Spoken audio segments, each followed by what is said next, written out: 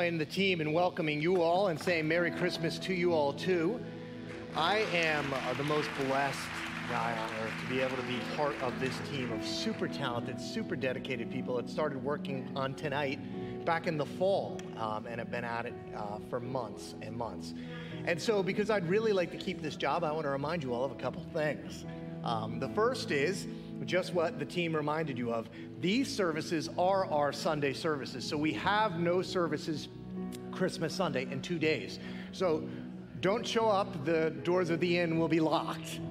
Instead, you could go online and rewatch this service and enjoy it one more time. If you're part of Mendham Hills, I want to encourage you to be faithful to our joint financial commitments here. Since we won't be meeting on Sunday, I encourage you to go to mhcc.life and help us meet our financial commitments there. If you're just joining us tonight because you were invited or wanted to come to church on Christmas Eve, that does not apply to you. We're just happy that you're here tonight and hope that you sense the love of God in this community and in this place. And then finally, on New Year's Day, it's going to be a special day. One service, free breakfast, and my mentor, Gary Borchening, and we're going to sit up here, and I'm going to pick that man's brain for all of you. And he's going to share what a life lived pursuing Christ looks like when you get into your later years. So I want to encourage you to be here. Even if you haven't been with us over the last few weeks, you've probably picked up from Piney and from others that our theme this Christmas is Home for Christmas. I mean, that's where everybody wants to be, right? That's what the movies, shows, songs, advertisements say. None of them more famously, by the way, than Bing Crosby and his famous Home for Christmas, released in 1943. You know, Bing Crosby actually didn't write the song. It was written by a songwriting duo, one of which was a graduate of St. Lawrence University. And when he died, he left in his will that every time the song get played, a portion of the proceeds would go back to St. Lawrence University. Just from 2000 to 2018, over $500,000 went to St. Lawrence University because of how famous this song is at this time of year. You really can put a price on how much people want to be home for Christmas. If you don't know the song well or the history of it, the thought was that it was to have been written by a young man off at war, a serviceman during a break in fighting during World War II, writing home to his family to declare his intention that he would indeed be home for Christmas. These really emotionally evocative lyrics, they were so powerful that during the war, it became the most requested song at Christmas USO shows, both in Europe and in the Pacific Theater. And Yank, that was the GI magazine, it said, quote, Crosby accomplished more for military morale than anyone else of that entire era with that song. Ironically, though, despite the song's popularity with Americans at the front and at home, in the United Kingdom, the BBC banned the song from broadcast. The corporation's management felt the lyrics might lower morale amongst the British troops. That's how powerful that shared emotion is. Never underestimate the desire to be home. It's quite literally otherworldly. True story, 1965, having set a record for the longest flight in the U.S. space program, the astronauts aboard Gemini 7 spacecraft were hurtling back towards Earth, asked by the NASA communication personnel if they wanted any particular music to accompany them as they made their journey back to Earth. Well, you guessed it, they said, we'd like to hear Bing Crosby's Home for Christmas. See, for many of us, especially if you're part of this church, being home for Christmas means being in this place right here with each other. I have been here every Christmas Eve for over 30 years.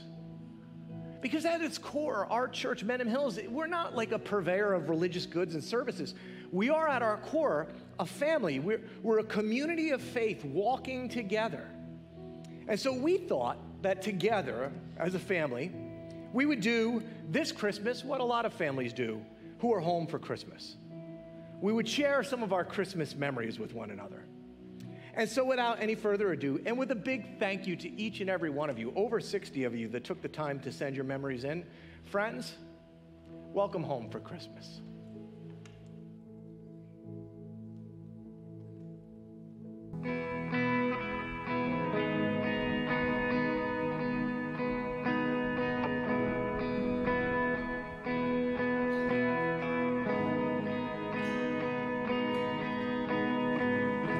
I'll be home.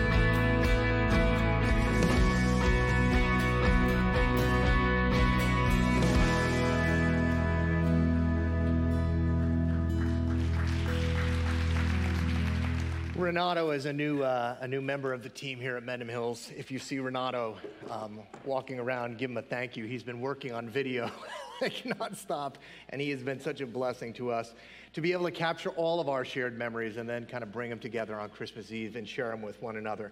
It's such a powerful emotion, right? I mean, it's so powerful. Think about this. The United States Army and the United States Navy both released the song to the troops in their own ways during World War II. And why? For inspiration. It's such a powerful emotion, right? That the United Kingdom banned the songs for their troops for fear of desperation. And I hope you feel it tonight a little bit too, the desire for home. It's as deeply rooted in our hearts and souls as it is seemingly elusive for us. I mean, we all want to be home for Christmas. Many of us will spend a lot of money, right, trying to make it just right, to get all the feels, to kind of keep up with the video. But, and I've lived through, my share of Christmas Eves at this point. If we're honest, like even when you nail it and you get it exactly right, it's like it's still not exactly right. It's kind of like we're home for Christmas, but there's this lingering longing for something else. As I reflected on it, and again, I've had all the people around the table, and I've had those perfect nights, there's this lingering feeling that there might be something more. And if pictures could say 1,000 words, right? Here's the joy of being home at Christmas. And about 24 hours later, little 8-month-old Landry was taken by her daddy to the doctors. And Landry's catching on what happens at the doctors. Here's what happens when you're not at home for Christmas, right? Like all just captured in the face. For the last few weeks, I've been trying, if you've been part of the church, I've been introducing you to this German word that captures that feeling. We don't have a word for it in the English language, but it does exist in the German. And that word is Sehnsucht. It's this sense of deep, inconsolable longing, of yearning, this feeling of intensely missing something, even when you're not quite sure what it is. Sehnsucht is a disorienting longing. And at Christmas time, I believe we come the closest, I think, to nailing it down, what that longing is for. I think it's a deep-seated desire to be home. Now, if you were here a couple of weeks ago, I shared with you my own personal journey trying to get back to the place where I'm from. I went back to the home of my youth. It's still there, but it's not the same. I was home, but things have changed so much. My room still got the 70s paneling up, but it wasn't the same. My beautiful mother was still home, but even my beautiful mother wasn't the same. Father Time remains undefeated. My mom now has to ride a chairlift to get downstairs to my room. I will admit I couldn't help but wonder what I could have done with those 2 extra minutes of warning about her coming down the stairs that chair takes. My medals, my trophies, all the acknowledgments of my somewhat meager childhood accomplishments that used to adorn the walls, those things that used to give me my identity, they're gone, just like my Farrah Fawcett poster. It's like I'm home. I mean, I'm there, but I'm not home. And so next I went to the old ball field where we spent every afternoon as kids. In the fall it was football, in the spring it was baseball. And I showed you a picture. Somebody put a house up on it. And then in the pursuit of that ultimate feeling of home, right, that feeling that social scientists, psychologists, they say what it is that you're longing for is home. That feeling of home is properly oriented. When you feel properly oriented in space and time, it's a predictable and secure place. Well, I went to try to go to the place that was that for me, by far the most growing up, my grandmother's house in South Plainfield. And as I drove down there, I began to get all the feels. I had, Christmas radio on, and I was picturing looking in the window and seeing where my grandfather sat in the chair. I knew right where it would be in the living room. My grandma in the kitchen, she was always in the kitchen, always taking care of someone or something. And some of you know what happened when I pulled up outside of my grandmother's house. This is what was there. They knocked my grandma's house down and put a strip mall up. I even got out and walked around, thought maybe if I got to the backyard, I could get that sense, that kind of feeling and healing I was looking for. But it wasn't there. In some very real sense, I felt a little disoriented, like a homeless guy. I actually felt Sehnsucht. I could tell you what it felt like. I mean, the substitute homes we try to create for ourselves, right? Trying to get that feeling or kind of squelch it a little bit, right? Of being whole and secure, of finding a place where we're fully known, and even though we're fully known, we're fully loved. Those other substitute homes, they just don't hold up. I mean, think about it. Houses go away, people change, relationships fail, trophies tarnish.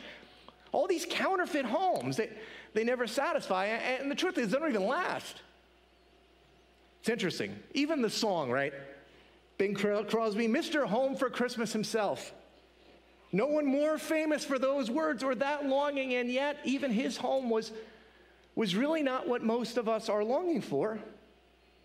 You might know, quite famously, or maybe infamously, in his 1977 interview with Barbara Walters, he shared with her what he would do if his daughter or son didn't comply with his moral rules. And look, he had good biblical moral rules and values. I agree with them. His answer, though, after acknowledging that he was a strict disciplinarian and kind of harshly saying that his favorite tool of the trade was the backside of a hairbrush, he said that if they didn't do what he told them to do, well then, that would be it.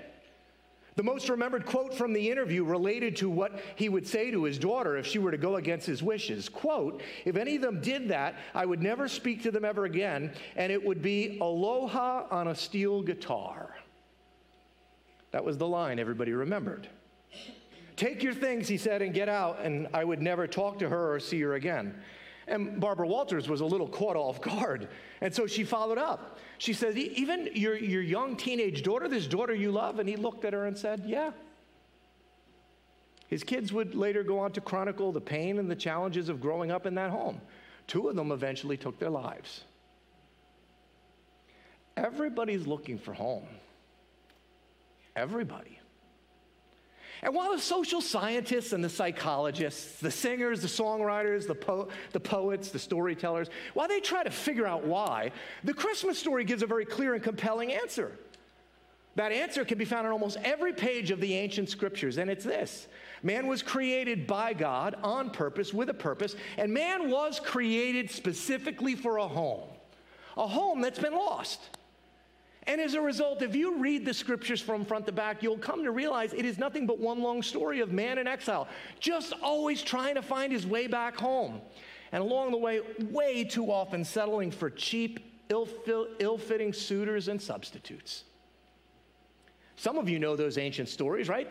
The scriptures say that once we'd been exiled from the Garden of Eden, the home that God had created for us and created us for, because of our desire to be God for ourselves, God did not leave the men and women he loved in exile, though. He did not say, be gone. I'm done with you. I mean, he could have. Some might argue he should have. But he doesn't. You see, God never chose to play aloha on a steel guitar over any of you. He's not done with us. Instead, if you read the Bible, you'll see from Aaron to Moses, God time and time again, he just keeps raising up prophets and priests to lead his people. This people with this deep ache, a longing for home. He's always pulling them away from their captivity and their captors and always leading them into a new land of promise. But time after time, sin, this deeply seated brokenness in all of us, where we so often just won't let God be God. We try to wrest control of our lives away from him to be ourselves God. Sin, when it comes into its full fruition, it does what it always does. It separates us. It separates us from God. It separates us from one another. It separates us from home. You know this. You've experienced it. Some of you tonight are separated from those you love or from home because of the power of sin in our lives. Somebody lied. Relationships were broken. Somebody cheated. Someone stole. There's anger issues. Unforgiveness. Sin always does what it does, and it always separates us. One from another, one from God, and one from home. It's what's behind the reason that some of you won't be home tonight. Or maybe can't go home tonight. But tonight, a little over 2,000 years ago, that first Christmas night, the people of God found themselves in an all too familiar situation. Actually, not that different than the one we find ourselves in tonight. I mean, they were home, at least sort of. They lived in the land that had been promised to them by God through Abraham and then again by Moses all those years ago. They were home, yet they weren't home. They weren't truly home because their towns and their cities were once again ruled by the latest conquerors, this time the great empire of Rome. And while they were home, they longed for home.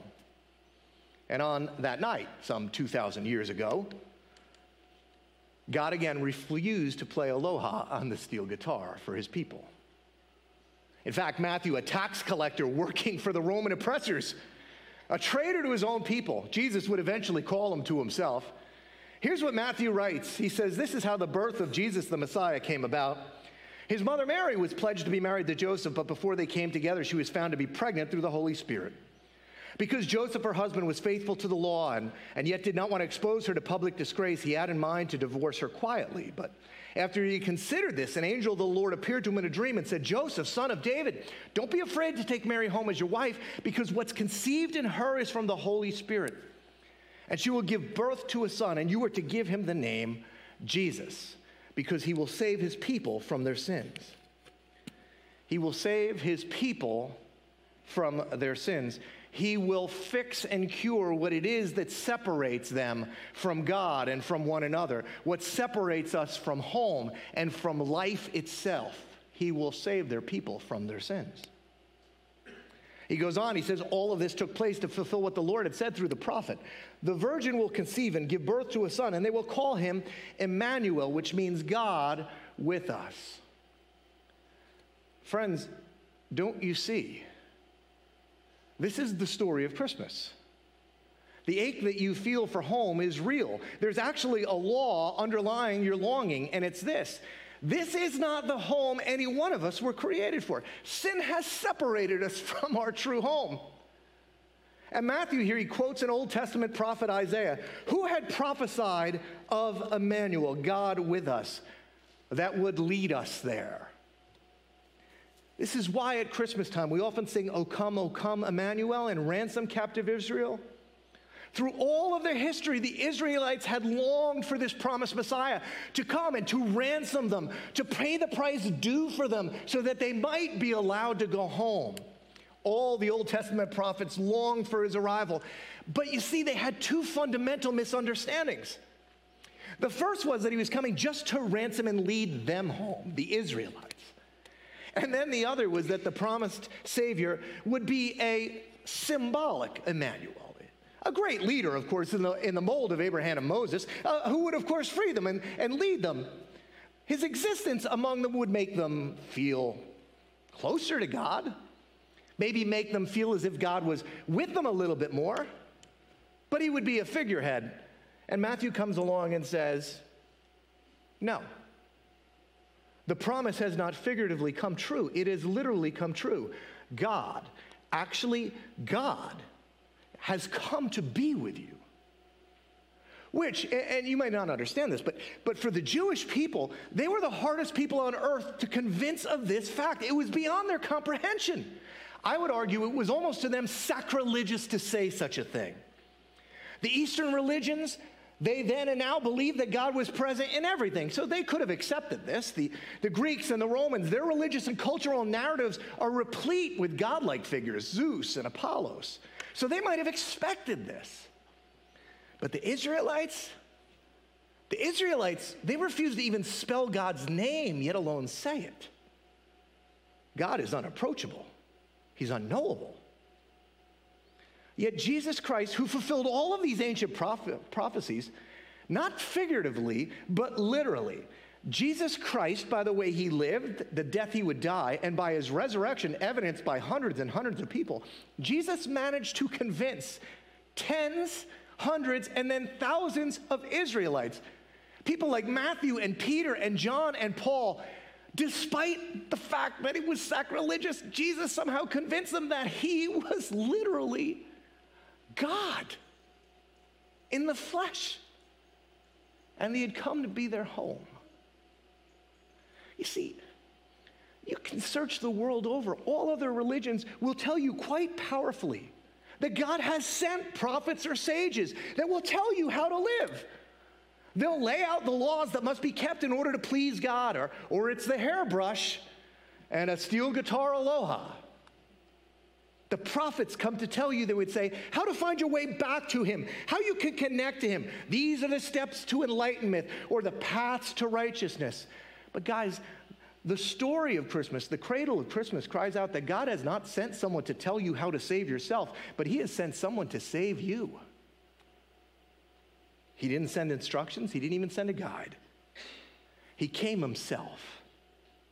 The arc of the biblical canon is that we have turned our backs on God, and in our exile and longing for home, we keep settling for idol after idol, but God has not played aloha on a steel guitar for anyone, for any nation, for any tribe, for any background.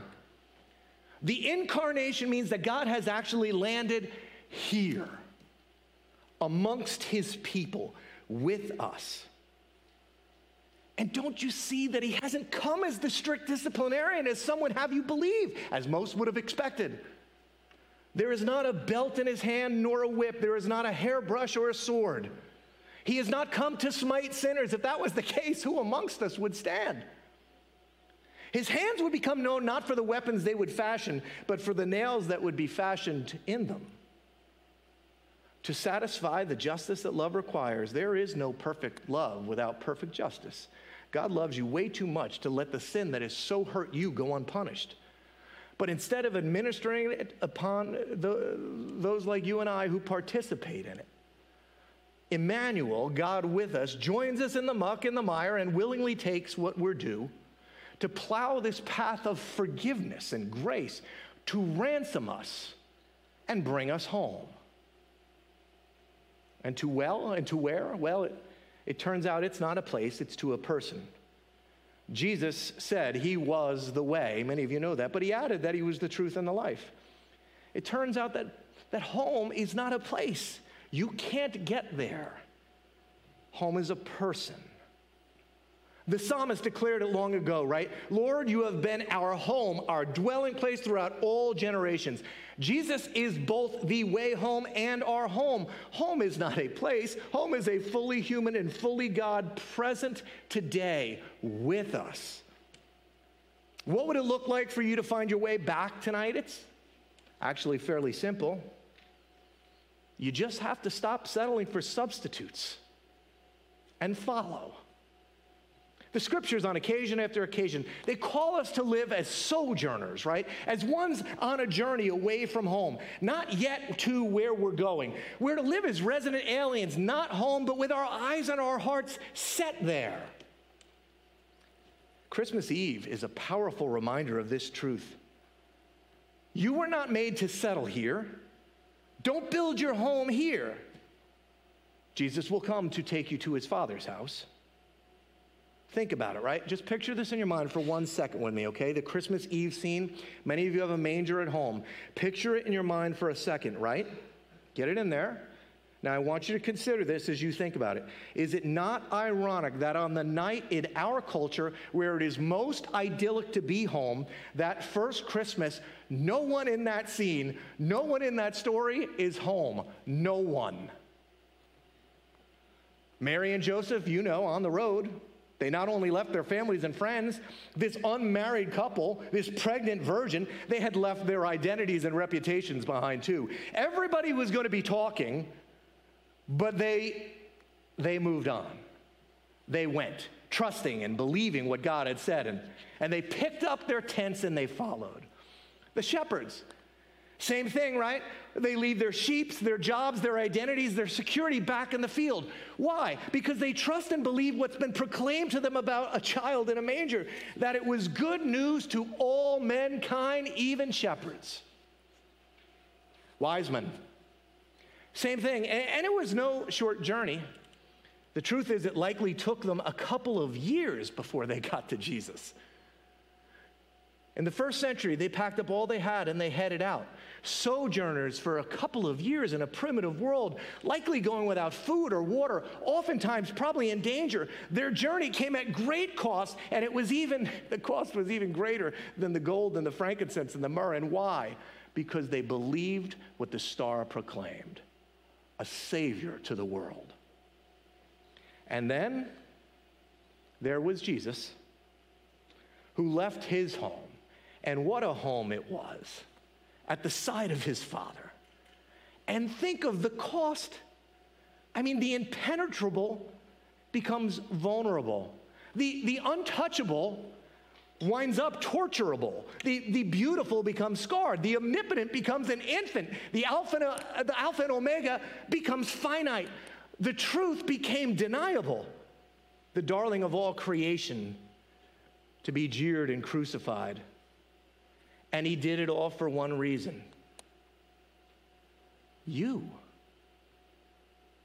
Out of love for you. To bring you home. And he asks you to do nothing that he has not already done for you at so much of a greater cost. You just have to tonight, you have to do what everyone in that manger scene did. Simply believe and trust and go. Be willing to leave behind this cheap substitute homes and follow. Literally make Christ your home. If you were here last week, we talked about what it meant to live as sojourners in this little blip of time that we find ourselves in, right? And if you remember, I set up a tent on the stage as a visual. It was to help us remember that that's the way we're to live. And I got thinking about it this week. John, again, another Jewish man, trained from his earliest days, not even to say the word God.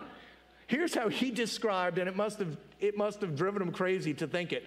Here's how he described Jesus' incarnation. Here's how he described Christmas. The Word became flesh and made his dwelling among us. In the Greek, it literally says, he pitched his tent among us. I like how the Message says it. The Word became flesh and blood and moved into the neighborhood. He came to do it all with us, to live with us in relationship. Friends, it's Christmas Eve. He hasn't sent you away. No, instead he's left his home to be ours. He's left his home to bring us the wandering home. It's no wonder the angels who were in on all of it, when they came to a sudden realization, cried out, "Hallelujah! Christ is born." He's not good news to just the Jews. He is good news to all who hear. Hope and peace to all mankind. His kingdom has drawn near. Emmanuel has come. And I need you to know this Christmas. He's come for you. Now this Christmas,